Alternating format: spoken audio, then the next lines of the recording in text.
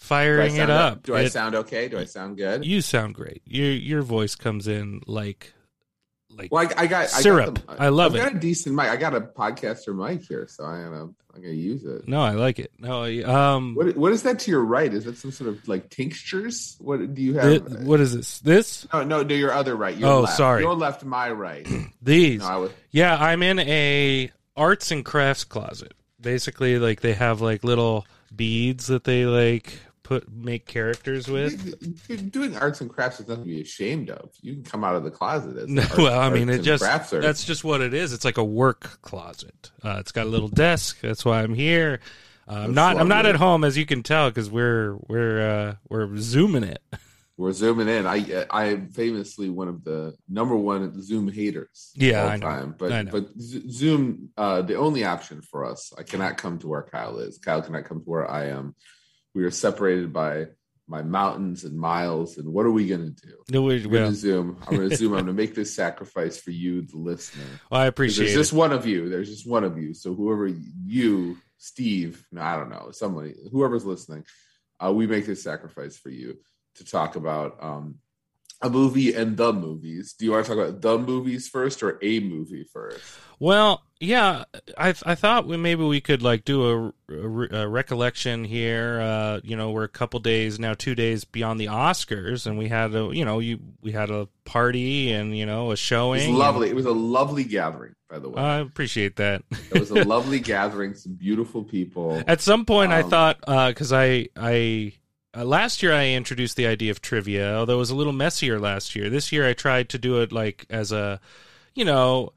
something we could do before the ceremony starts, and I felt I was annoying people with the trivia. No. People were enjoying the trivia. You're just self-conscious. I am very self-conscious. You're just self-conscious. People were enjoying the trivia. People had fun. I thought it was a very convivial and lovely gathering. I'm sorry it took its toll. Being tired. It just takes a lot of effort. It's a lot of effort to do the trivia, a lot of effort to make the food, a lot of effort to do the ballots, get the prizes. We try and do a full event. You're such a lovely host. I described it all to you, and my wife Sylvana described you as cute. She's like, Kyle's so cute. Well, I will accept that word. Absolutely. He's so cute. You're so committed. You're such a committed host. It was very lovely. It was a lovely gathering, lovely people. Lovely food, a very unoffensive Oscars. I mean, yeah, it's all so relaxed, after because I was at your party when the slap happened, and the way that it was dumped and kind of the way it was perceived in the moment was so strange. It was, was it a technical difficulty? Was something going on, and then people slowly sort of came around to the fact like, oh no, some shit went down, right? Yeah. And it was very strange. And then this sort of tension of waiting for Will Smith's inevitable speech, which I thought was deliciously funny, right? Just everyone knowing that this guy was going to get up and win an Oscar for I don't know, an okay movie. Yeah, okay movie. Yeah. But as like kind of like, I mean, that's the kind of Oscar you win as a kind of tribute to you. Yeah. Right? Like you in the sense that you've had a great career, you've done a lot for us, you've made us a lot of money, you've made some good shit. Here's an Oscar for this movie, which is also kind of a feel-good movie, right? Or at least a movie that was speaking to the moment to some extent. Some Oscars are handed out for career opportunities. Some are handed out for apologies, such as like Brendan Fraser and Ke Huy Quan this year. Like, not that they didn't deserve it, but there was clearly an avenue of like redemption. Like they're like, we're sorry that we did this to you. If they didn't give that Oscar to a short round, someone was getting slapped. I agree. Someone was getting slapped. That was going to be the closest thing to a riot potential. I feel like as if Short Round didn't, Ke Huy Quan didn't win the Oscar. That seemed to be the most mortal of mortal locks. Although Michelle Yeoh not far behind. Talk about a career. Yeah. Right? I mean, if someone deserves an Oscar for, a career. I was one of many people who wasn't cool enough to know about her work until something like Crouching Tiger came along. But I was that came out, and substantial, a lot of people substantial Hong Kong career. Yeah. blow your mind. Like, oh shit, there's cool movies out there. There are. I was going to ask you about this. I know that people are reposting these speeches. Brendan Fraser has been the teary-eyed. He's very emotional, and this is not to undermine it. He's a very earnest person. Like he clearly filled with a lot of gratitude. Either and that emotion. or the best faker ever. Best faker ever. I mean, then Oscar worthy of that kind of performance.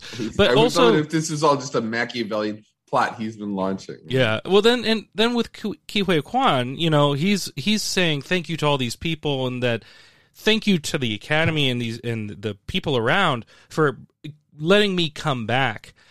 And I don't know, there's something haunting about those words. I wanted to talk about this just a little bit because their speeches, while genuine, nice, and personally for them, very, representative of their earnestness, their graciousness, and it's these are the reasons why people win Oscars, is their stories are really good and they are really good, not only in their performances, but that people are like, no, they're breaking through, they're piercing through, their personality, their earnestness comes through.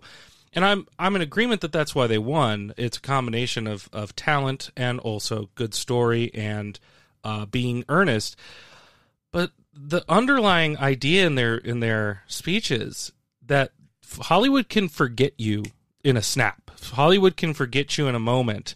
And the fact that Ke Huy Quan has all these connections, like has had a robust career as a child actor, and then once he has grown up, does this say a lot about the roles that are given, the position, or are people letting this guy down?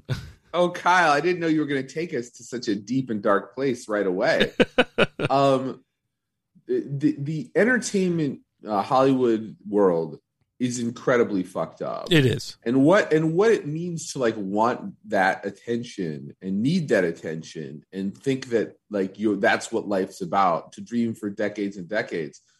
And we live here, right? We live in Hollywood. We live in the belly of this glittery, obese, postulant beast. We live right here, right? And so we know, as I think everyone knows, right? I mean, shit, one of your favorite movies last year was Blonde. I mean, come on. Mm-hmm. We know what it's about. We know that the vast majority of people won't get a tenth of a percentage point of what Ke Huy Quan had prior to the now, right? Forget about what he's got now, which is an even narrower window, right? Exactly. Yeah. I mean, how many members of even SAG are there, which is even a hard thing to do, to become a member of SAG, to become an actor who's part of the Screen Actors Guild. How many of them win Oscars, right? Mm-hmm. It's a fraction of a percent of a fraction of a fraction of a percent. Yeah. Such a small number, right? And everyone is crying out for that, and everyone's fantasizing about the moment it happens for them, the same way that kids think about making a game-winning shot or hitting a game-winning home run or whatever it is that's in this sort of the deep in your fantasy brain thing that you imagine happening when the stars align and you get the thing that, on this planet of however many 7 billion people, you get to be one of these few people who gets elevated. It's insane. It's insane. You know what I didn't know? I'm reading this book, Tokyo Romance, by Ian Buruma. Ian Buruma is a writer who spent a decent amount of his 20s, I guess, in Japan, in Tokyo, and was really into film, studied film, wrote about film, has written about a lot of things subsequently, but was fascinated with film in general, Japanese film in particular, went there and had some encounters with Kurosawa, right? Nice. Because Kurosawa being, he was there in the 70s, Kurosawa was obviously still kicking around for quite a while. Absolutely. And one thing I didn't know is that I think in 71, he said, I could be getting the year wrong, it doesn't really matter, Kurosawa was having trouble funding his movies. He tried to kill himself. He tried to slit his own wrist. I did not know that about Akira Kurosawa. And this is a guy who you could very conceivably make the case that Akira Kurosawa is the greatest film director of all time. Absolutely one of the names. Absolutely. There's other candidates, but he's in the conversation. Absolutely. Say, I think he's the greatest director ever. Nobody's going to laugh you out of any room, right? You'd be like, yeah, that's a guy you could pick. And so he ascended to heights like all the tiers you could come up with, even to direct a feature film, right, that gets a wide release, right? Then to direct multiples of them, then to get recognized, then to win awards, then to be in this pantheon, right?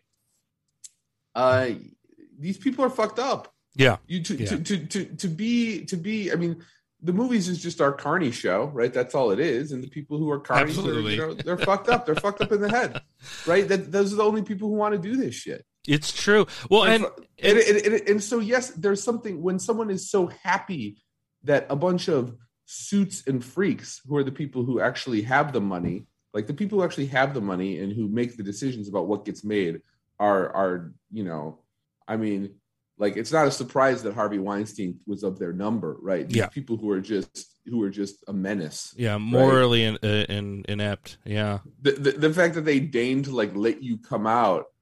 I mean, it's like the one of the Daniels talking about his depression and imposter syndrome, right, on the stage. It is.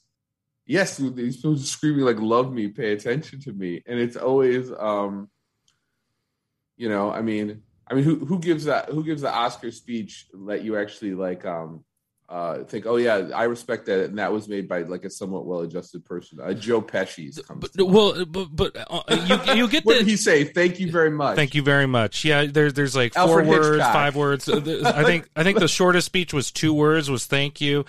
Yeah, honestly, but every year we do get some well-adjusted human beings, but they're not in the forefront. They're not the people that you want to hear the speech from. You have these like kind speeches from people who win Best Animated Short or Best, the guys that had them sing for their buddy. Best Cinematography. James Friend, who won Best Cinematography. You could tell is just someone who's appreciative of being up there. That it's not going to necessarily affect his work, and he's appreciative of everyone else around him, and like the breadth of work that was of this year, and that he gets to be part of it. Shooting All Quiet on the Western Front. Which had a relatively surprising. I think it won more awards than people thought it was going to be. Talk about successful Oscar campaigns. Oh my God. I had no idea that this movie existed. The money was until like weeks ago. The money was in the right places because you starting in January, if you went on like Facebook, if you went on Instagram, you'd start to see plugs. If you're even remotely watching movies, or if they're aware that you're invested in movies, you started to see behind the scenes of visual effects, of camera work, of all these things. Please consider this movie. It was insane, the marketing campaign, and it did very well for them. I mean, they pulled out cinematography, score, best international feature. I mean, it's insane what they walked away with. When you think about the movie, this is all very strange to me how this all pans out, right? Because like, I'm in no position to comment on like the meritoriousness of any given technical award. I mean, I was joking with an actual editor at your party about like, wow, what makes a good editor? Like, they cut the film straight. Like, they don't cut it like in a jagged line, right? Yeah. You tape it up real good. I don't fucking know, right? Like, I don't know well enough to like distinguish between two things that are great, like which one's greater. Yeah. That's way beyond my ken. Sure. Right. So, but you think about the technical awards as a way to sprinkle shit to people who like, to things that you want to give some shine to, but you're not going to give the big awards to, right? You're not going to give the best picture, right? So the candidates in my mind are Top Gun, which Steven Spielberg says it saved theatrical distribution. Sure, give it some shine. I think of Black Panther, give it some shine for all the obvious reasons. It's interesting. I'm glad you brought that up, because I was reading a post-Oscar analysis from some very, I think, unworthy firebrands of like conservative voices. People were trying to assess the arts. Because you're going to people being politics pilled on movies too. You're going to all the places. It's true. But their assessment of like, basically they break it down in very simplistic terms. They're in this way. It's like Top Gun was seen by everybody. Everyone enjoyed it. Even people who are in the awards categories are like, no, this is an extremely well-made movie. Even Roger Deakins came out and was like, probably the best cinematography is not even up this year, and that's in the Batman and Top Gun Maverick. He's like, craft is craft. You have to recognize it. But how did Deacon say? He's like, "Oh, it's cool, man. I saw those. It was cool." I mean, he said there's Top Gun, man. He said there's a snobbery. He said there's a snobbery in the category, which is true. I mean, I think there is snobbery in the category of Oscars. Yeah, it's true. But let's not. I mean, by definition, it's snobbery by giving each other awards for what they think is good work. But I think people are forgetting that Everything Everywhere All at Once, if you're going to talk about Top Gun Maverick saving theaters, you also need to mention Everything Everywhere All at Once. It was one of the most successful indie releases. It made over $100 million. I know that that's just a drop in the bucket of what a fraction of what Top Gun Maverick did, but we need more of those kinds of movies to actually save theaters. If we have 10 Everything Everywhere All at Once is spread out rather than one Top Gun Maverick just situated and absorbing everything. Everything Everywhere All at Once will save theaters if we learn the right lessons from it. Which I was going to ask, we have varying opinions on what are the best of we talked about this in our year review. I mean, my favorite movies got shut out yesterday at the Oscars a couple days ago. Tar and the Banshees of Inisherin. Shut out completely. Nothing. In categories that I thought that they honestly deserved a shot, such as original screenplay for Banshees, such as score for Banshees. I honestly think Todd Field might have directed the finest movie, of the year. I think his direction is so controlled, confident, and pristine. But again, these get into preferences, it gets into appreciation, and I'm not mad that the Daniels won, and I think that that's good, but do you think we'll learn the right lessons from this? Or if we constantly are focused on the next Top Gun, when the next Everything Everywhere All at Once is not in its content, but in its drive and appreciation to be authentically original. People want that. People want those kinds of movies. Time will tell if that will happen, but do you think that that's where Everything Everywhere All at Once will find its kind of stride and importance as a beacon here? Because it did really well. It won, I think, 7 Oscars. I mean, editing, directing, picture, 3 of the acting awards, and screenplay. And so that's a statement. It's a statement that, and I think it goes down to, we've recognized that the movie's kind of a movie of the moment, a movie of our culture, a movie of a feeling that people can recognize and appreciate. But beyond that, do you think that perhaps, and this is just a thought, because this is nothing that can be proved until later, but how do you feel about it? How do you feel about it winning and representing the Oscars in this way this year? Well, we talked about this a little bit. I mean, I feel good about it winning. Yeah. I thought it was a great movie. I love that movie. It's a great movie, yeah. I understand that some people didn't, and I think that's actually to its credit. Like, I think it's okay for movies to be somewhat divisive. I think it's okay for movies. It pleases me when a movie elicits responses. Yeah. Right. Including negative responses. I agree. I think that's actually useful and good. Right. But then, of course, some of that gets sucked into some conversation about are like the 10 craziest fans of Everything Everywhere All at Once, like toxic online. There is some, and even Daniel Kwan has addressed it.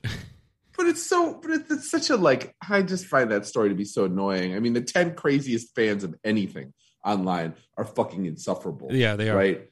Pick it. Doesn't matter. X, anything. So to me, that's a bit of a red herring. Yeah. Do I think that Hollywood will learn? That's an interesting question. In some sense, yes. I'm sure that there are movies that are being developed right now that are being developed because of Everything Everywhere All at Once. Yeah. I mean, it's a copycat culture. It's a copycat industry. It always has been. Yep. It has been since for as long as I can remember, right? How many Pulp Fiction imitators were there? How many Matrix imitators were there? I mean, in some ways, the older iteration of Hollywood spawned sort of more copycatting because there was still the idea that of making like a new thing that you could make money off of, right?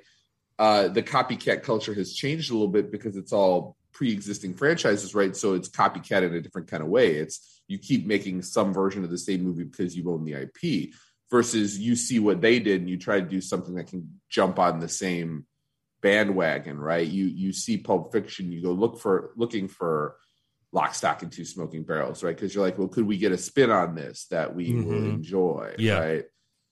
So absolutely, I'm sure that there are things happening right now that are happening because of that movie. And you're absolutely right. Right. It's so funny that the expansion of the Best Picture category and a lot of the conversations around the awards, making them more popular, making them more inclusive of movies that people actually saw, right? Beyond Los Angeles and New York, beyond these prestige pictures, that's been in the conversation for a while, right? And Everything Everywhere All at Once is an extremely successful movie. It's a movie that made a lot of money. It's a movie that a lot of people saw, but because it's quirky or whatever, or because it gets sucked into this endless maw of political analysis, right? Everyone has to say, well, that movie was made for, this is like some sort of affirmative action thing where this movie, people like it because it's, it's different. It's by different people. It's like, it's so gross. The conversation around these things is so gross. It's a very entertaining movie. It's not for everyone, but a lot of things aren't for everyone, including a lot of good things. And so, yes, I think your point is very astute, which is that, and when did Everything Everywhere All at Once come out? Like April? A year ago, March 17th, 2022. So Hollywood like needs movies to put into the world right now, like in the leaner months, right? That can drive people to the box office, that are not, $200 million blockbusters.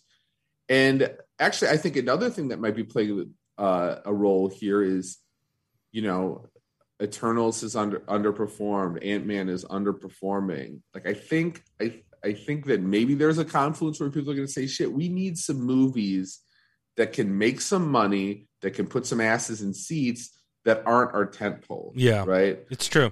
And I think people will want to do this, right? And I think A24 has clearly, that's their model. I mean, they're making a lot of populist movies. They're not, they've got a whole horror vein of movies, which is, we were talking about this the other day, kind of horror, one of the last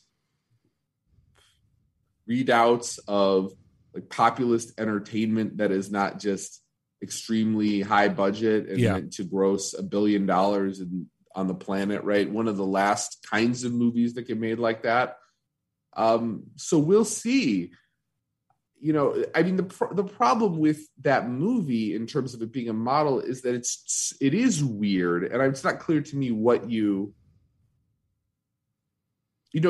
me the message of things like everywhere, everything, whatever that movie's called, EEAOO.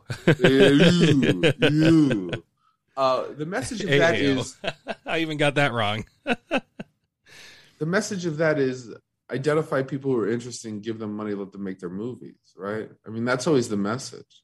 And the problem is that these freaks who run Hollywood don't always get the message because they think, I mean, look at what we've seen with Disney, Marvel, Star Wars, right? Those movies are just so infused with the heavy hand of executives, right? You can just see it everywhere in them. Because at the end of the day, the people on the top, the people with the money, they think they know better. That's why they are who they are. That's why where they are. Yeah. So it seems to me that the people at A24 have the good sense to get out of the way.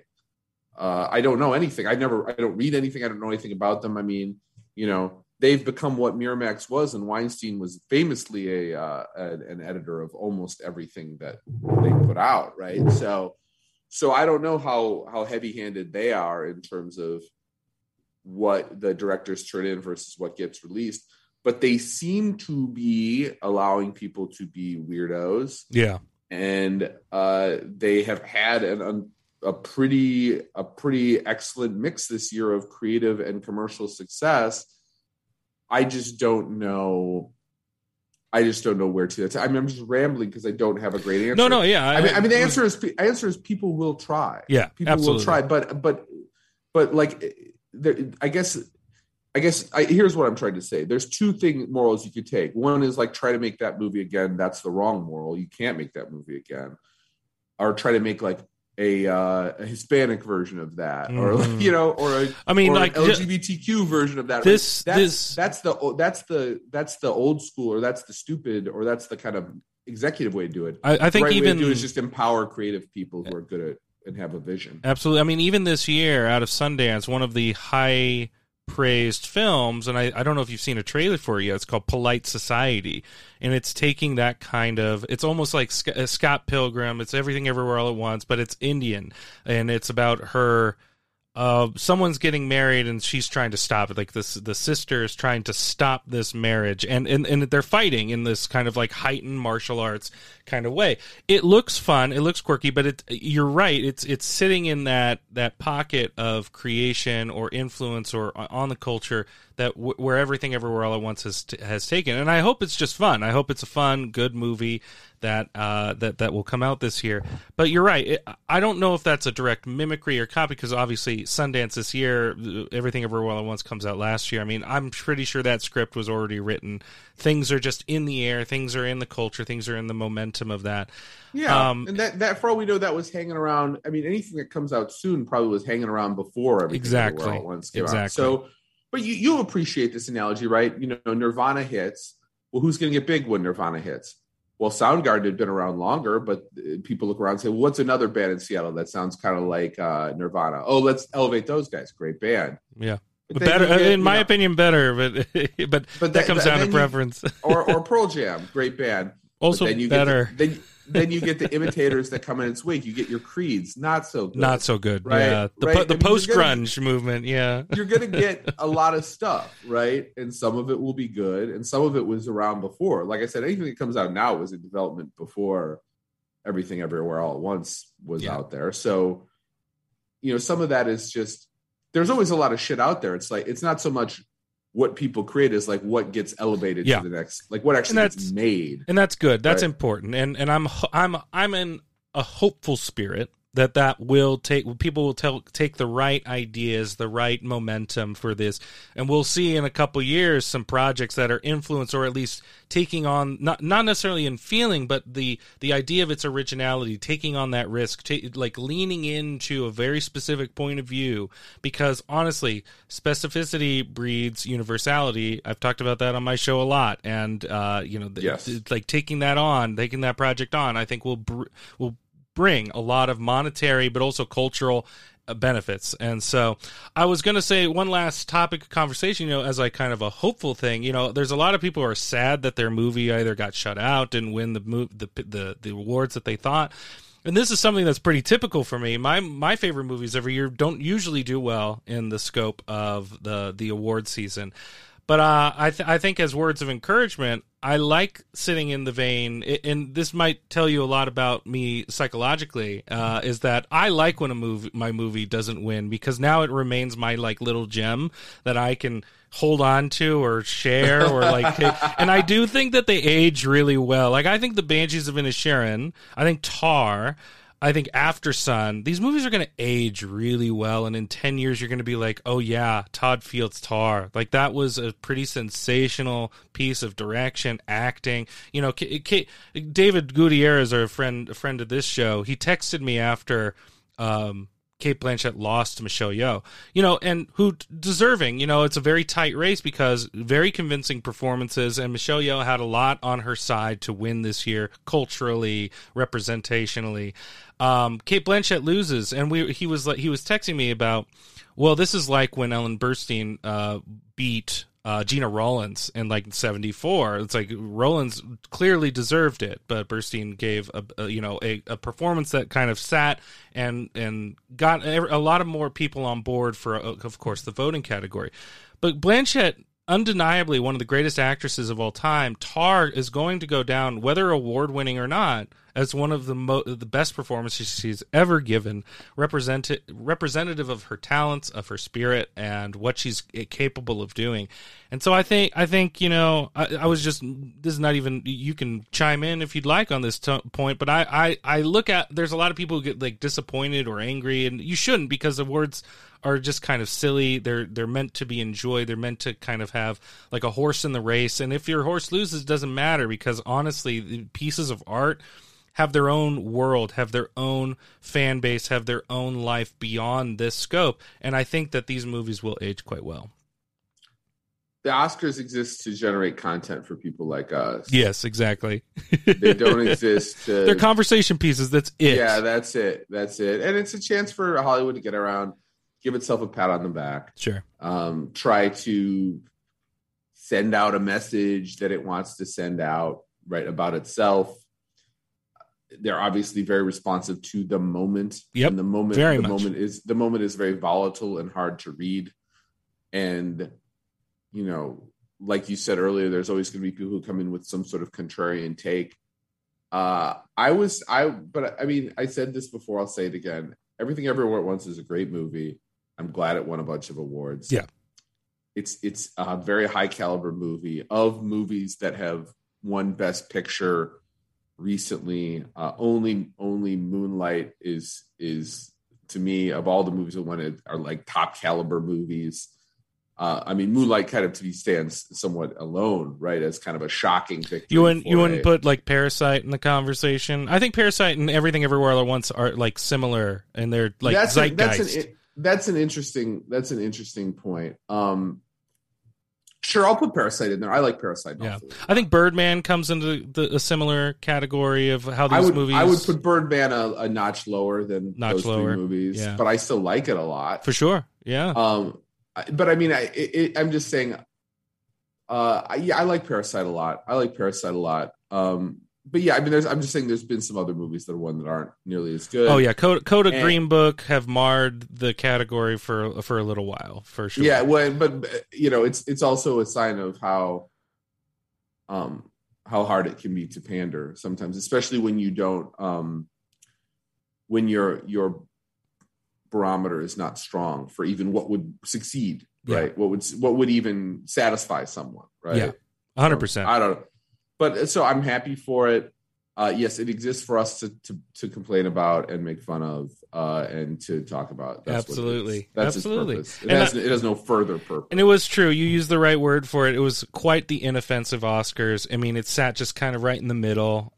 If you were bored, it was slightly. It's because it just sat right in the middle. If you were more than entertained, it was because it sat right in the middle. It wasn't exceptional. It wasn't disastrous, which I prefer. I prefer just kind of a mediation of these events. Well, last year was such a black swan. Ooh, right? It was rough. It was rough. I mean, you're not gonna do that again, right? No. But no, it was fine. I mean, as a broadcast, it was fine. There actually was. There actually was in terms of the music performances. I thought that Gaga's performance was particularly moving. Very stripped down, very unlike a lot of other performances, which it benefited from. I mean, Rihanna, obviously the baddest baddie on the planet. Sure. Hard to compete. But in terms of an actual performance, I thought Gaga kind of went for it in a very stripped down way that I thought stood out well for its contrast to everything else around it. It's interesting. Had people been voting on the songs due to performance, I think Gaga would have walked away with an Oscar for that. But that's just another award that exists to throw some shine on something that you something like. Else. Yeah, which is fine. I guess just to finish a point I started like 20 minutes ago or whatever, I was surprised that the movie that it seems to me there was the least reason to give those awards to, All Quiet on the Western Front, got so many of them. Yeah, because I can think of better reasons to give those awards to Top Gun or Avatar or Black Panther. All three of those movies, like I'm saying, and this has nothing to do with who should win in that category. No, yeah, this is simply like, what is the purpose of those awards? I agree. I was surprised. Top Gun made the money. Black Panther has got a lot of emotion around it, and Avatar 2 also made a ton of money. And I don't know. I thought it was technically, at least in certain ways, sort of truly amazing. Right? It is interesting. Yeah, I mean, it's a big franchise for. I don't want to harp on All Quiet on the Western Front, because I think it is a highly technical achievement of a film. I think it should be noted that it didn't win adapted screenplay, and that's because I don't think it is actually a great adaptation of the book. It sits in the shadow of a previous Best Picture winner of an adaptation from Louis Milestone in 1929, which is a superior film rendition of the book, getting to the core of it. So I don't know. It left me a little aloof, this adaptation, the spirit. It's very gritty, very violent. But the thing is when you've seen those kinds of movies before, I mean, it's almost, it's in the same way that you're re-shocked into the core of the anti-war picture. Most people are like, all war films are anti-war pictures. I don't think that is necessarily correct. But when you've seen Top Gun, that is definitely a pro-war picture. Absolutely. But like when you've seen like Come and See, like when you've seen these movies that are just so dreary and hopeless and cynical, almost nihilistic about the project of war, when you see that this movie, it almost is like, yeah, I get it, but I've seen this before. I've seen this idea. We've seen this rendition. A lot of people like their war movies. A lot of people like the setting. It is dramatic. It's explosive, quite literally. I get the appeal in a kind of cinematic vein. But All Quiet on the Western Front kind of left me a little meh, and I think it's fine. It's a fine movie. I think it is highly technical, so I'm not surprised it won some technical achievements.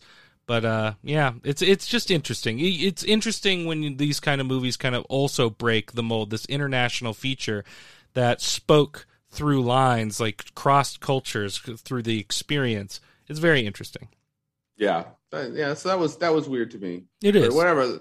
From one cinematic conversation to another, let's do it. Should we talk about Bobby Farrelly's Champions? So we should, because I need you to tell me about it because of the scheduling, I wasn't able to see it, but it's something that I'm curious about seeing it. Interesting. Okay, well, this is a lot of pressure, Kyle. It is a lot of pressure on you. I got to do a solo movie review. You do. Oh my! I can ask you questions. If that helps. Sure. Fire away, buddy. All right. So let it rip. So this is from Bobby Farrelly. A lot of people know the Farrelly brothers. They've done, Stuck on You with Matt Damon and Greg Kinnear. Let me think of their bad movies. So first, like Movie 43. I cannot pick either of them out of a police lineup. I don't know which is which. I don't know that there's a difference. There's a difference. No. Maybe they're not. How many of them? There could be 3 of them. Well, Peter Farrelly has clearly deviated, and is an Oscar nominee of sorts because he is the one who directed Green Book. And so he took a different path as they split in their careers. And it seems Bobby Farrelly is taking up the mantle of what they've left behind. The Dumb and Dumbers, There's Something About Mary. And I've seen the trailer for Champions, and it's one of those movies that, like, when you see the trailer, you're like, oh my, this is walking the tightrope. It's walking a line, but I get the feeling, and it's utilizing kind of taboo subject matter, leaning into something minorly offensive, but also paying self-awareness to that and keeping it charming is the goal. It's the intent. I can see that in the trailer. My hope is that it is. My hope is because it's a professional basketball coach who falls from the limelight, and he goes to coach a group of people with Down syndrome, mental disabilities, physical disabilities, I'm sure, as well, and they have a team, and then he brings them up to be kind of really good in their vein of the competition. That's what I got from the trailer. I'm hoping that it rides that line well, that it's charming, that Woody Harrelson, his dynamic and chemistry with the other cast and these newcomers and these unknowns shines quite well. But how did you feel about it? Did this all coalesce? So this is funny. This is a lot of pressure on me. I'm going to try to deal with it as well as the characters and Champions do. I liked this movie. Sure. I thought this was a lovely, fun movie. I think that we were talking about the kind of movies that need to exist or that we'd like to see exist. I think this movie is very much in the vein of a movie that I'm very happy to see come out and to take my time to go watch the doldrums of late winter, early spring, where there's just not a lot out there.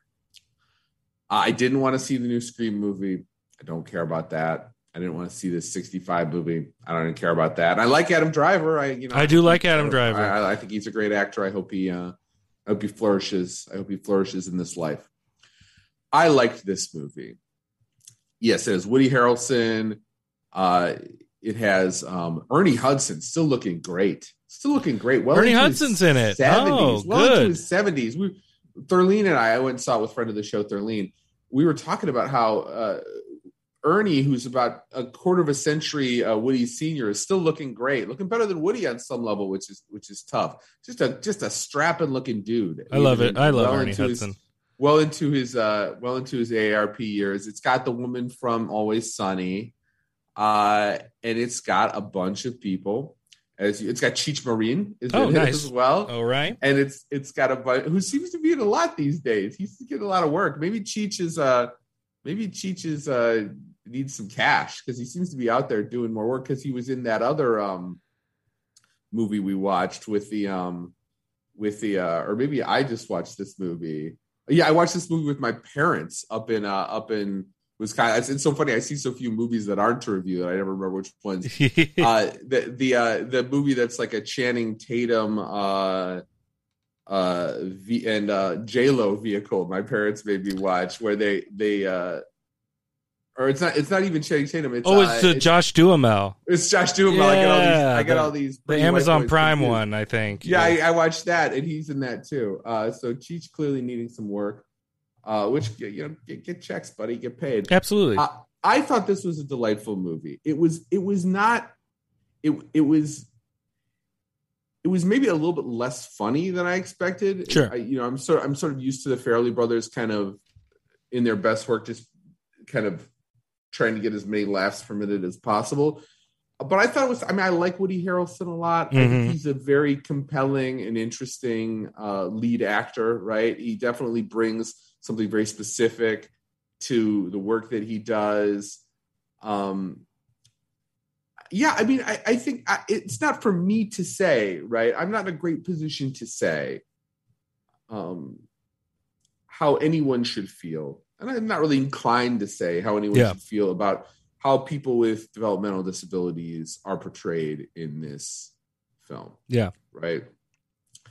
I generally am of the opinion that if the portrayals are of any people, right, any people who are underrepresented, if they're honest and if they are divergent and diverse and interesting, because one thing I think this movie does really well is you get a lot of characters who have different sorts of developmental disabilities, and even gets into, in a way that I thought actually really worked. There's kind of a montagey thing where they talk about the different people in the movie and kind of what they do during the day and what their lives are like, in a way that that really worked for me. It was kind of a, as in terms of doing like a kind of exposition-y montage, there was some really good work in this movie that felt kind of heartwarming and unobtrusive and actually engaging, which I think is hard to do with that kind of material that brings you into their lives and that kind of distinguishes between, oh, well, he can do this, but not that. She can do this, but not that. She's really good at this.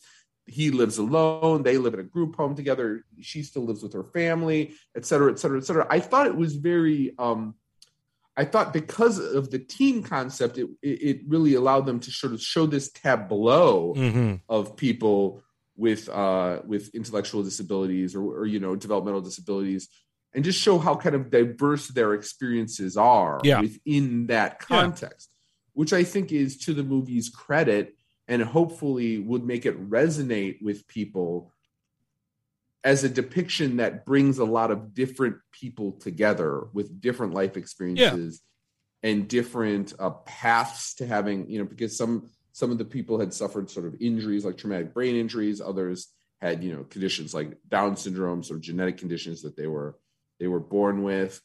I thought it was a charming and heartwarming film. I really did. Well, and I enjoyed it. I found it to be a very pleasurable, enjoyable, like I said, not at times, and I mean, the script of it, I mean, every twist and turn it's going to take. Yeah, he wants to get back to the NBA. He gets the offer. Is he going to take it? Is he going to take it? Blah, blah, blah, blah. Yeah. All of that going in. Yeah. There's not a, like, the plot is very, very paint by numbers, right? I mean, and there's no twists and there's no surprises. There's a lot of movies that are paint by numbers that we still enjoy because it's about the variables within that convince us that that's the journey we want to take. We want the conventional because these characters are appeasing or charming in their way.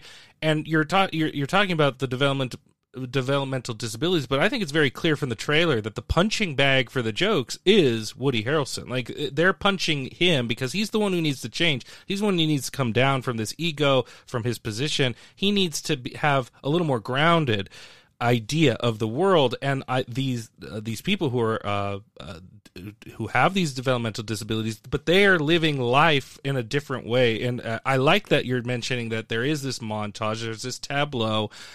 This is convincing me that it's worth my time, even though conventional, because this sweetness, this consideration, this authenticity, that there are differences to this life, that there are specificities to this kind of life. They're the ones being considered here. They're the ones changing. They're the ones inspiring an arc of change to bring us, the audience, with this lead character who needs to understand better the world and what's around them, and learn to appreciate what they have and appreciate, like, who they're around and how they spend their time. That sweetness was apparent in the trailer, and I'm glad that you're saying that it's convincing.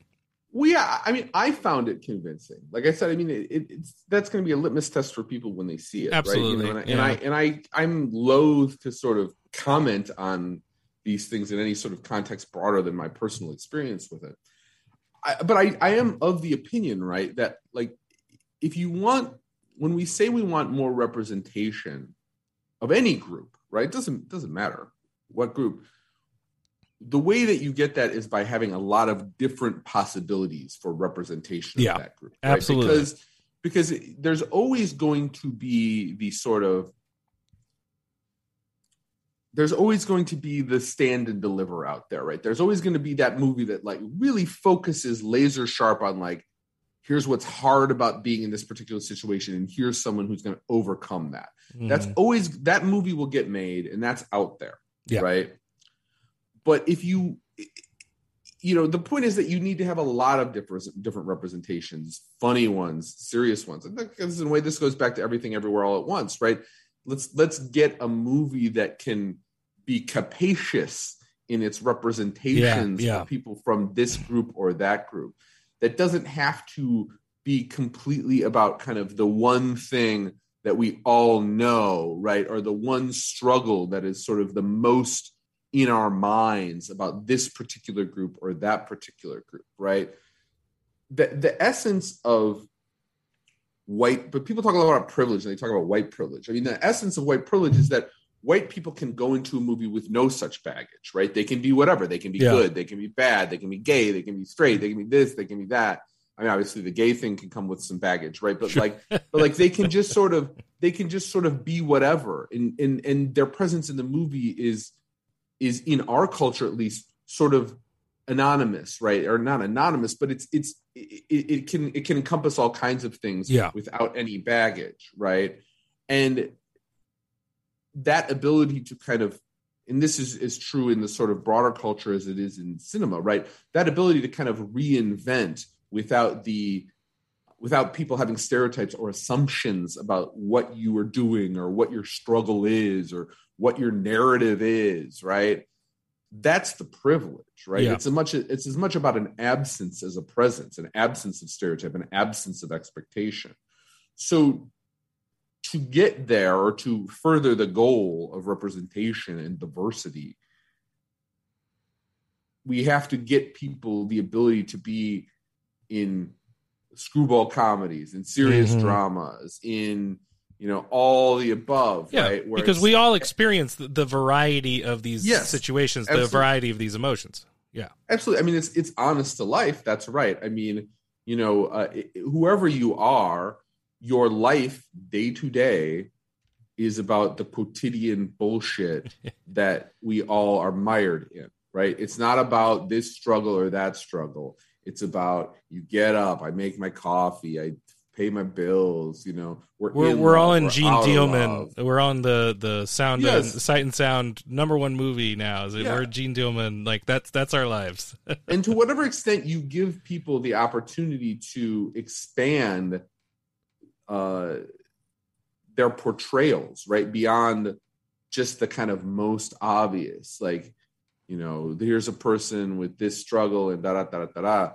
I think that augurs well for art and cinema and culture, right? And so I look at this movie, and what do I see? I see what felt to me to be affectionate, honest, and, like I said, diverse. I think the ensemble character is important, right? Because there you get to show. Because I think that people, especially people who don't have experience with working with people who have intellectual disabilities, I think the person that they have in their head is probably someone with Down syndrome, right? That's probably the kind of person, or they probably have like a specific idea, right? Yeah. And there are characters in this movie that have Down syndrome, but there are also characters with a bunch of other things going on, and different capacities, different presentations, right? Different manifestations. Yeah. And I think that is one thing that really helps the movie along, is that sense of, here. And I will say that for an ensemble piece, it does do one of the things that good movies like this do well, which is that each you care about and have a feeling for, and you have identity on a lot of different characters, right? Which is hard to do because you have to do it in very sort of concentrated, high impact ways, because you're not going to get a lot of time to sit with all these characters. There's just not enough time to go around, right? Yeah. So the fact that you have a lot of vivid portrayals that really are impactful and memorable and distinct, right, is impressive. And I think it speaks to the technical proficiency. And I think that does come from a background in making sort of high impact comedy, right? Where it's like you have to get a lot out of specific lines, specific moments. Like you need to really be able to hit hard and quick, right? And I think the movie does a good job with that. Like I said, I mean, you know the plot to this movie. You would know it if you've seen the trailer. Yeah. There are no surprises. There are no twists. But like I said, I liked the characters. I liked the portrayal. I found it. It made me. I was happy. I felt good. I felt good that I gave my time to this movie. I think that we could stand to have like more movies like this. I agree. Just movies that are just, like Colin Farrell wants to be in Banshees, right? This is nice. This is a nice movie. This is a nice movie. Or were you never nice, Ben? Were you never nice? I was never nice. but this is a movie that Colin Farrell's character would enjoy and Brendan Gleeson's character would hate.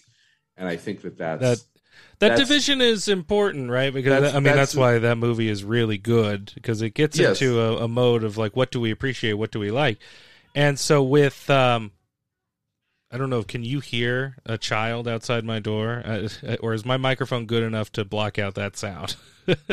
Is this like a Rorschach test? What can I hear? I cannot hear anything but your voice. All right, well that's good. And the humming of my refrigerator. Well, hopefully it doesn't distract or disrupt. But I like this description. I am planning on going to see it. I just didn't get into the time frame for when we. That's okay. You're a busy man. You're a busy man. You do so much, Kyle. Well, and take a break. I am trying to take a break. And to the point where I even forgot my drive. Maybe that was a subconscious choice. Because you think that was a cry for help? Maybe a cry for help. I forgot my drive. Episodes are not coming out this week, other than this one. So, but it will continue next week. But yeah, I want to see this movie because of the exact kind of feeling that you're tapping into. Yeah, the formula's there. I mean, ensemble pieces with sports movies, I mean, how you almost can't get more formulaic than that. It's going to operate in a very consistent form.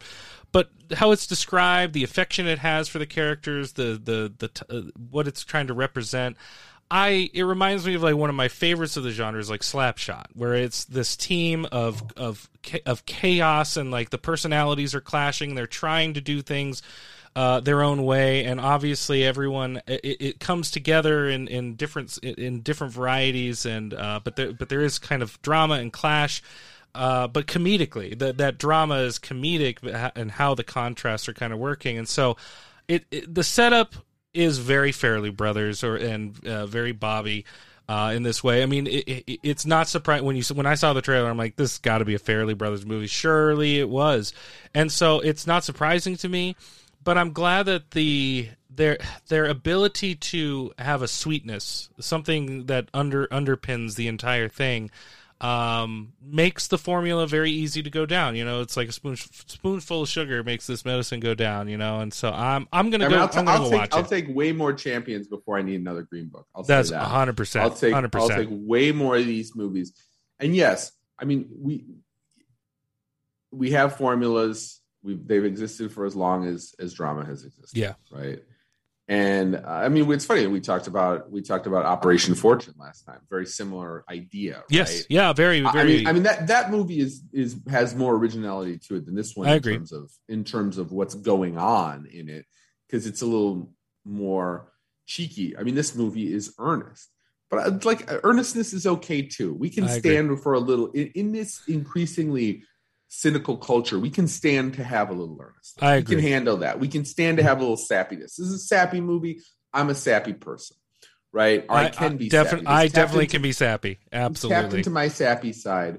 And yeah, so I mean,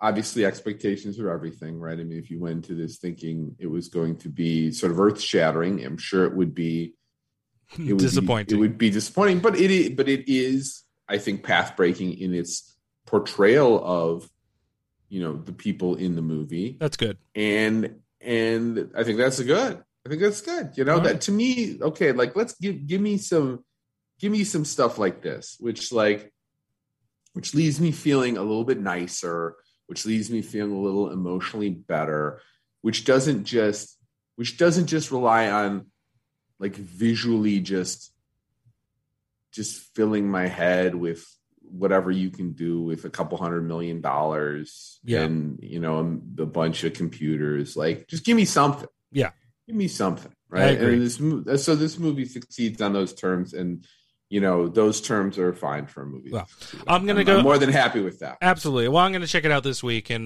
maybe I'll confirm what Ben has said. But that's right. We'll get a little follow-up. I have a feeling that it's exactly what it promises to serve, and that was my expectation going in anyway. Did you see Scream 6? No. All right. Well, I did. No, I can't. I guess I could take on that one real quick. Oh, sure.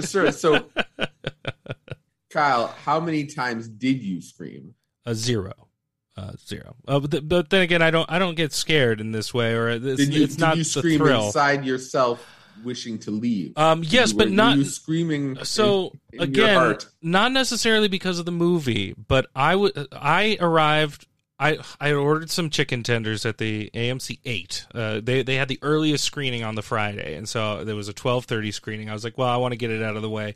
So I had ordered some chicken tenders. Something went wrong. Is that the one in the mall? That's the one in the mall. Yeah. Okay. Burbank there's Mall. the 3 AMCs. Yeah, I went to see Champions at the small one outside the mall. The 6. Yeah. Nice. Yeah. That one I have fond memories of when they released the special edition Star Wars, which I kind of revile against now because of the awful effects. But when it was the special edition Return of the Jedi, the Cinema 6 had just recently, it was new, it was open, it was the new theater. I went to go see opening night Return of the Jedi special edition with a bunch of friends. I have fond memories of that theater. Happy memories. Yeah, absolutely. But so I get my chicken tenders. Something went wrong, so they had to recook them or give me a different kind. I'm like, that's fine. There's 30 minutes of trailers. Like, I just don't care. But it happened to work out in timing. I get my chicken tenders. I go to the theater. I walk in, and they're very small at the 8. It's like 3 or 4 rows of seats. The movie's right about to start. Nicole Kidman's on the screen. And I'm like, oh, this is perfect timing. I didn't have to watch any of the trailers. I have my food, and then I go to my seat, and there's these 3 guys sprawled out, feet up, inclines up, one of them, two guys are sitting in between my seat with a guy in my seat. And I'm like, did these guys choose seats around me? And I'm like, dude, you're in my seat. And then they all shifted over. And I have to sit next to these guys. Now I'm annoyed. I'm just annoyed that they couldn't follow the rules. They couldn't be in the seats that they had chosen. Maybe they couldn't read.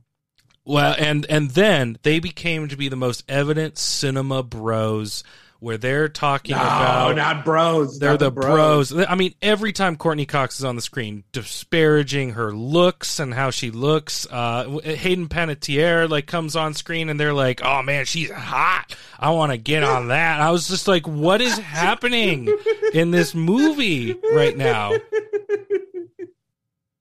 Who are these people? What are these talking about? Straight out of Central Casting. It was awful. They were a stereotype, and it was just it ruined my theater experience. But then again, so I will say we reviewed Scream 5 last year, and to be honest, if you really want to know where Ben was probably going to land on this, and probably more negative than that, is because this movie's the same thing. It's the same exact thing. And you mentioned earlier this idea of, and I thought this was appropriate, and I was talking to Katie earlier about my feelings about this. Because if you like Scream, if you like the franchise, if you like the formula, if you like what they're doing, the kind of meta commentary on genre itself, using the characters to kind of represent that, and as a magician's trick, they have the red herrings, the diversions, as you're not looking over at their other hand, so that they can surprise you in some ways. It's not a bad movie in the way that it does not follow this operation. It follows it quite well, and if you like the characters, which I find questionable, but if you do like these new characters from Scream 5 and their continuation and their additions, I think it's a perfectly acceptable mode of this franchise. But you had mentioned earlier this underperforming idea from Eternals, from Ant-Man. I'm getting very anti-franchise, and I know that this entire industry is kind of built up on franchise. And I'm not talking about requels here and there. I'm not talking like Mad Max Fury Road. I'm not talking about Top Gun Maverick as a sequel to some kind of known IP. Those can be thrilling and engaging in familiarity and uniqueness, originality in some ways that make those cinema experiences enjoyable beyond the concept of the franchise. But when it's franchise, it defines these things, and the expectation is what controls. And so with Marvel, I think the fatigue, the disinterest that is emerging, and you cannot deny that it's not emerging. It is happening. Whether they still do well is not the question. Is there a substantial part of the audience that is being lost because of the elongated storytelling, because of the repetition of the formula? The franchise is killing the vibrancy, originality, and feeling of these kinds of movies. And so the meta commentary in this movie is that now they are officially a franchise, that they can call back to as many things as they want, that people have an expectation can be thrown out the window because franchise controls everything. Franchise is more important than the individuals as part of it. And while that commentary is apt and it's convincing in the film, it also plays to its detriment, because you start to go, oh yes, I'm not here to follow any of these characters. In fact, if they die, it doesn't matter if they come out with Scream 7 with a whole different swath of characters. The franchise itself is what's important. And my interest depletes. My engagement depletes. I think if you enjoy the idea of franchise, and if that's what you're engaging in, that's fine. That's fair. But to have this expectation of me to engage in it in a sense of its originality, I find it boring. I find it repetitive, and I see the tricks coming a mile away. You see, in Scream 5, we saw the tricks coming a mile away. In this one, it's even more obvious. I'm like, yeah, that character, that's my target. And sure enough, she was one of them. The cop, if you're not putting any attention on particular people, they're your killers. It's just the vein of it. And so those revelations are boring. They're just boring, and going through the formula is boring. So I was just disengaged, and that is a personal experience. I'm pretty sure you would have had a similar experience, Ben. I think so. Well, it's interesting, right? You talk about sequels and franchises and all that. I think that because of the success of certain things, there's been a sort of conflation of different modes of storytelling or structuring plots. Yeah. That has led to some, how do I want to say this?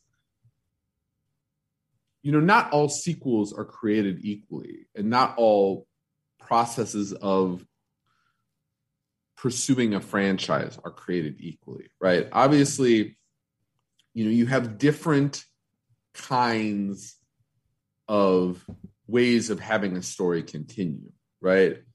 So in terms of the idea of franchise, the thing that looms above all other things is Star Wars. Star Wars is the reason for the season. It's why we find ourselves where we are.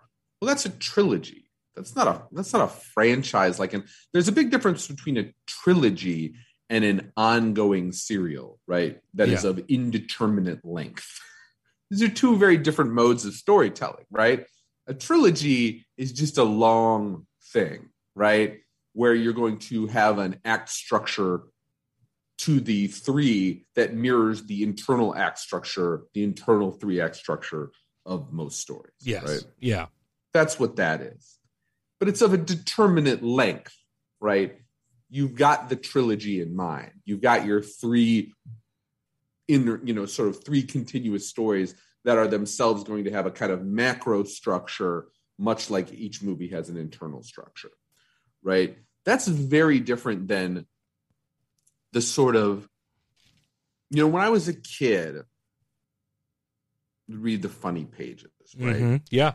Yeah. And one of the things that was in the comics, the daily comics in the newspaper that my grandpa would let me read, were these absolutely unintelligible Dick Tracy-esque comic strips. Do you remember these? Yes. They were kind of detective comics that on their own made zero They were like sense. They were like soap operas or like detective series, like with like Calvin and Hobbes made fun of these, where he would imagine he and Susie as these characters playing out these melodramas, or because she was the one who wanted to have the melodrama, and Waterston did the animation in that style. Yes, I do recall these. By the way, also apparently has a graphic novel coming out, Bill Waterston, a new original graphic novel. Yeah, he stopped doing Calvin Hobbes and went and did this whole other thing. It's very interesting. Honestly, Calvin Hobbes is my favorite comic of all time. It's poignant, it's funny, it's all that like life pertains to, and its philosophy. I love everything about it. In the fact that Bill Waterston has not sold out, not allowed anyone to touch his beloved comic, I greatly value that. It enhances the value of the work rather than spreading it around. It is interesting that there's value in not allowing it to be adapted or changed or reinterpreted. That value persists. And what I love, these little stories about him, is that he'll go to local bookstores around where he lives. I think he's in Ohio, and he will sign randomly. He'll sign them and put them back randomly, and so you could maybe get a signed Bill Waterston Calvin and Hobbes comic book. I love it. I love him. So, but anyways, yes, we love you, and I am excited for his new book. Me too.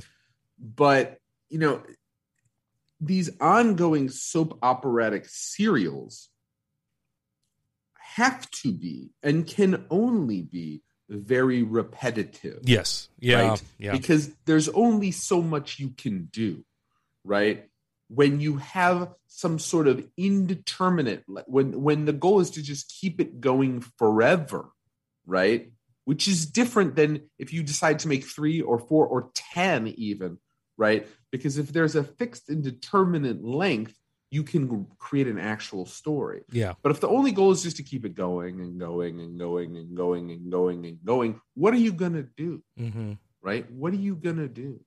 Right? You can't, everything you do is just in service of keeping the thing. There's no resolve. Along. There's no resolution, really. You have to keep it going, keep the ball in the air, which is that. And there's a reason that soap operas suck. Yes. Soap operas 100%. suck. Soap operas suck. And they double suck when they're movies because we don't go to the movies for soap operas. We go to soap operas for soap operas, right? If you want soap operas or telenovelas, but even telenovelas, right, they're always of a very fixed duration. That's a big difference. In America, we have this concept of the soap opera, which just goes on forever and ever. Some of these shits have been running for like 30 years. 30, 40 years. It's insane. One of them, it's like Cy Young's 509 wins. I think the longest running one, maybe Guiding Light or something like that, has a record for episodes that'll like never be eclipsed, right? Because it just has been going on 5 days a week forever and ever and ever. Yeah. Right. So you have this very impoverished, and even if you don't think it's impoverished, let's take the value judgment out of it, right? You have this very specific thing where I don't know. I dated a girl in college who was really into soaps, and I sat down and watched the ones with her for a few months or whatever. And it's like I went through the whole cycle of soaps, which is that I was curious but not really interested. Then I was interested and I kind of sucked in. And then by the end, like after months and months and months, nothing had happened. And they kept ending every episode on essentially the same cliffhanger, waiting for the reveal of whether this baby was an alien or God knows what. I don't remember. And it's not important, right? It's not important because the point is that they keep dragging you back, dragging you back, dragging you back. And now we live in this age of prestige TV, which is sort of a weird hybrid where they are usually of a more fixed duration, have a fixed story, but they still have to do the TV trick of ending on some sort of a cliffhanger that makes you need to watch the next one. Yeah. Right. That's the TV thing, right? They need to hook you into the next one. They need to pace the story in such a way that it ends at a point where you're like, I gotta see the next one, right? I gotta see what happens next.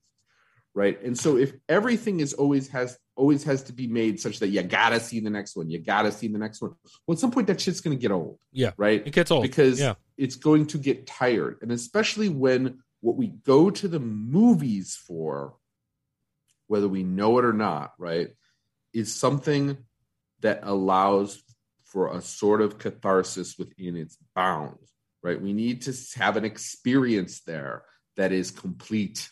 Right. And that doesn't mean that there can't be a sequel, but our experience in that theater at that moment should be complete. Yeah. It should stand on its own. Right.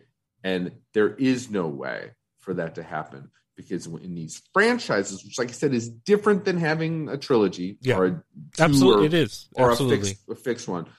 There's this experience of, well, this is just setting the stage to hook us back for the next one. Yeah. And I just don't, and I've said this a million times. I feel like I'm just always repeating myself, but this is why Scorsese is right. These aren't movies. Yeah. These aren't movies. They're not movies. They're something else. Then that's, if you like them, you like them, and some of them are better than others, but they are not offering you an experience that is complete. They're just not. They're by design not offering that to you because that's how they make the money. Yeah, it's true. Right? It's true. So they make the money on their more mediocre properties. Like they get enough people to come to the Ant-Man movie because they're like, well, I got to see them all. Yeah. Like Pokemon, I got to catch them all. Right? So yeah, I mean, I'll go see the next Guardians movies because I like James Gunn and I derive pleasure from those. I'll go see some of them. But at this point, this sense is like, I'm going to see them out of what? Some sense of obligation? Like I got to get the whole story? No, I don't. You don't. I know the story. So I got it. The story's the same. It follows the same progression. The song remains the same. Right. So I just, that's the problem is this perversion, right? Which Scorsese accurately identified and which the fans of these movies, They just get upset. They're just like, he's such an elitist. He's such a snob. Well, first of all, I am too. I'm fine with elitism and snobbery. And second of all, you're not really engaging with his point. You're not really engaging with the point. You're saying like, oh, that's snobbery. And whether it's snobbery or not, there's actual content to the argument. That's not just like, it's not as good, right? That's not the argument. The argument is that it is something different, good or bad. It is a different kind of thing. And to me, at this point, that is beyond dispute. It's definitely a different kind of thing. Well, and I also think this goes back. We can take all of these points and talk about, just real quick, the entire project, the point of the original Scream movie. I mean, this comes from a filmmaker who refused to be part of franchise. Like, he does A Nightmare on Elm Street and does not engage with it again. Like, everyone kind of takes those ideas and spreads it around. Like, he is, he just refuses because he wants to tell these kind of engaged stories. I mean, he comes back with Wes Craven's New Nightmare. That's it. 1994, right before he does Scream. And he does Scream 2 and Scream 3 and Scream 4. But that's that was the breaking point of Scream. I don't think Scream was meant as it was originally conceived, and its commentary on youth at the time, on the engagement of violence, the society of violence, a society of violence where there is a separation. There are these suburban kids who are isolated from the violence, but they are engaged in the constant news cycle, the 24-hour obsession with violence. Their media has violence, and so as a kind of act of wanting to engage with what is the reality of the world, they have to like engage in this perverse and pathological idea, an ethos of violence, because they want to. That's how they're like engaging in the world. And then the franchise, the sequels kind of diverge away. They lean into the meta commentary of it. They leave behind the ethos and the commentary of what was going on with the youth. And it becomes they become uninterested in that question. And that's what's so wild to me, is that Craven, I think, sells, not selling himself out, but goes down the line of Scream 2, 3, and 4, but because he enjoys the dynamics of it. He enjoys making the commentary. He's somebody who's founded himself in horror. Hills Have Eyes, Last House on the Left. Someone who has engaged in the question and setting up the foundation of the very thing that he wanted to comment on. And the Scream franchise allowed him a kind of tongue-in-cheek avenue for it. So I don't think it's a betrayal of his anti-franchise ideas, but the fact that they've continued without him creates a dissonance through the intent and his ideas that he had for for these sequels, through these stories, and we're almost embodying the mimicry of language behind it, but we're not getting the soul. What is the soul of the first Scream movie? And I think we've left that far behind. And that's what happens with almost every franchise. To make something interesting, you have to have something to say. I agree. I mean, and that's different than like a political message. People get these things twisted. It's not about having a political message. In fact, movies that are didactically political are never very good. But you have to have something to say. You have to have a perspective. You have to have a vision, a view of the world, right? That's what it is. That's what cinema is, right? And say what you will about Champions, like it's got a view to share, like it's got a perspective. It has it speaks, and we go back to this with movies made by committee, movies made by executives. It's like we're just beating the same fucking drum all the time, right? These movies just, I haven't seen Scream 6. But these franchise movies, they just have no perspective. Mm-hmm. I agree. No perspective. They have nothing, and that's why the ones like Guardians. I mean, at least there's some sort of perspective or vision or something. Somebody was thinking, that there's this feeling of a person who wants to tell a story. Yeah, and has this idea in their head. This idea that just had to make its way into the world, this cool idea about here's a story I want to tell you, right? But that's, that has a certain, this goes back to the conversation about Everything Everywhere All at Once and its potential imitators. You can't, that's the thing you can't just fabricate in a lab. You can't. Right? You can't fabricate in a lab the big idea, the whole David Lynch, the big, beautiful idea, right? You can't, that's just something that has to come from someone, right? That has to come from a person.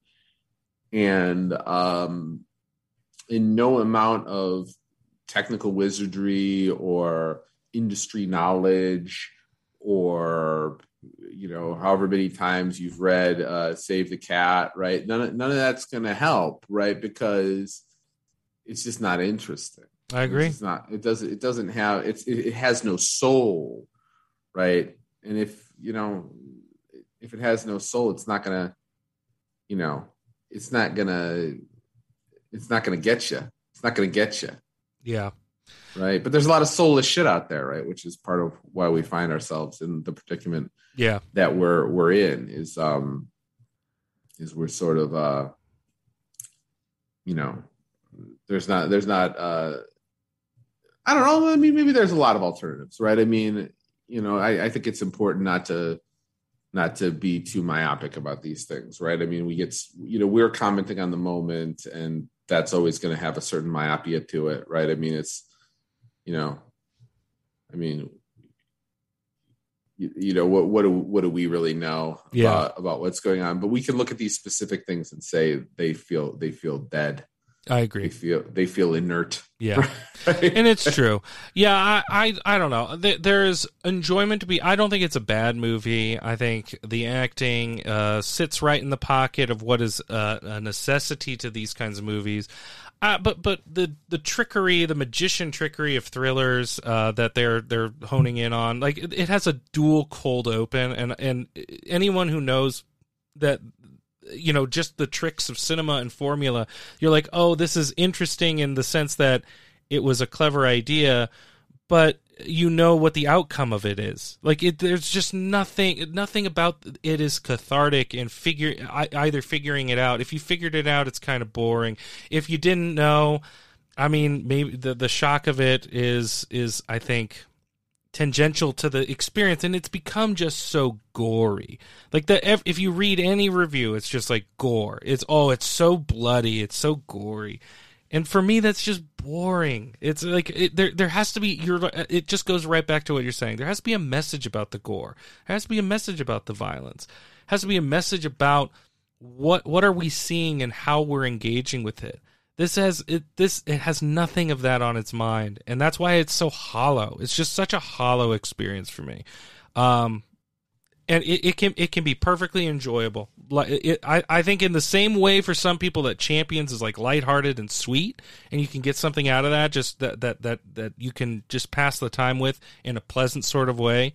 Scream 6 is on the opposite end of the spectrum, to just deliver the idea of violence as catharsis or violence as humorous, and that can only go so far, and it's taken me to so far, and I've kind of left that behind. And so, I mean, thanks for letting me voice the opinion. No, we're good. That's good. It's dueling reviews. Dueling reviews. Different kind of tactic, but that's. But none of us saw 65 or whatever that. We didn't. So let's review that one now. I didn't see it. We didn't see it, but it looked pretty bland, I have to say. But so what are we going to watch? What's coming out? We should probably figure that out, because what are we doing next week? Let's go to tease. I think is it Shazam? Is it Shazam next week? Is that what's coming out? It's funny. I actually watched that's along with the J-Lo movie. I watched the first Shazam movie up in Wisconsin. I like the first Shazam movie. It's fun. It's fun. Exactly. Oh, wow. That's the only expectation. I think I'm going to be disappointed with the second one, but it's Shazam comes out. I'm trying to think if there's any other things we could watch. I'm like, what is this Moving On? Oh, I actually might rather watch Moving On if you're up for it. It's the Jane Fonda, Lily Tomlin movie. I'm sure you saw a trailer for it, doing 80 for Brady, where their girl, one of their friends dies, and they're going after Terrence Stamp. They're going to kill him. Like, she's like, I'm going to kill you. And so it's like a vengeance movie, but old people. Oh, I like that. I could see that. Oh, hour 25. Yeah, sign me up. Sign me up. Hour 25, a tight hour 25. 100%. Yeah, Richard Roundtree, Shaft is in it. There we go. Catherine Dent. I mean, I'd rather watch this. Oh no, it's Malcolm McDowell. It's not Terrence Stamp. Sorry, I got my old British people mixed up. Yeah, it's Malcolm McDowell, who I love just as much. So I may go see Shazam anyways. So maybe we'll do a double. Maybe we'll do a double. Who knows?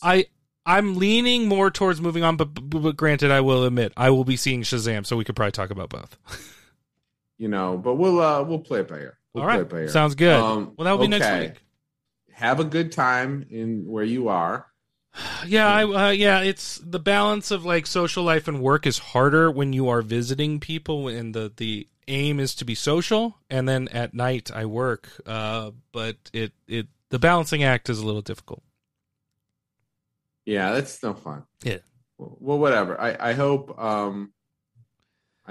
that you have some fun. I did make a banana pudding today for someone's birthday. So. Oh, look at you! Look at you! See, you're so cute. Silvana's right. You're very cute. Tell Silvana, thank you. I'm looking at the Box Office Mojo, right? And there's this release schedule on the side, and if you look at March 24th, the first movie on March 24th of Box Office Mojo is called Unknown Title. Unknown Title. I don't have that on my thing. It's a mistake. It's apparently from Universal. Unknown Title. It's amazing. Well, I'm just on the homepage. I mean, we got John Wick the following week, which I love. I love that franchise. I don't know. Yeah, it's a sequel. Again, you orient it. I mean, but that again, for the same reason I criticize like Scream 6, if that's your thing, it serves it up. John Wick's my thing. Like I want that, and it serves it up fine. It's empty. I know that it's empty. It's an experience. That's what I want. Well, we will. I'm certain review that. But Absolutely. Okay, you have fun out there. Thanks. You keep being cute, buddy. I will. And we will. I will see you soon. See you soon. Thank you, Ben. Yeah, we're done. Okay, buddy.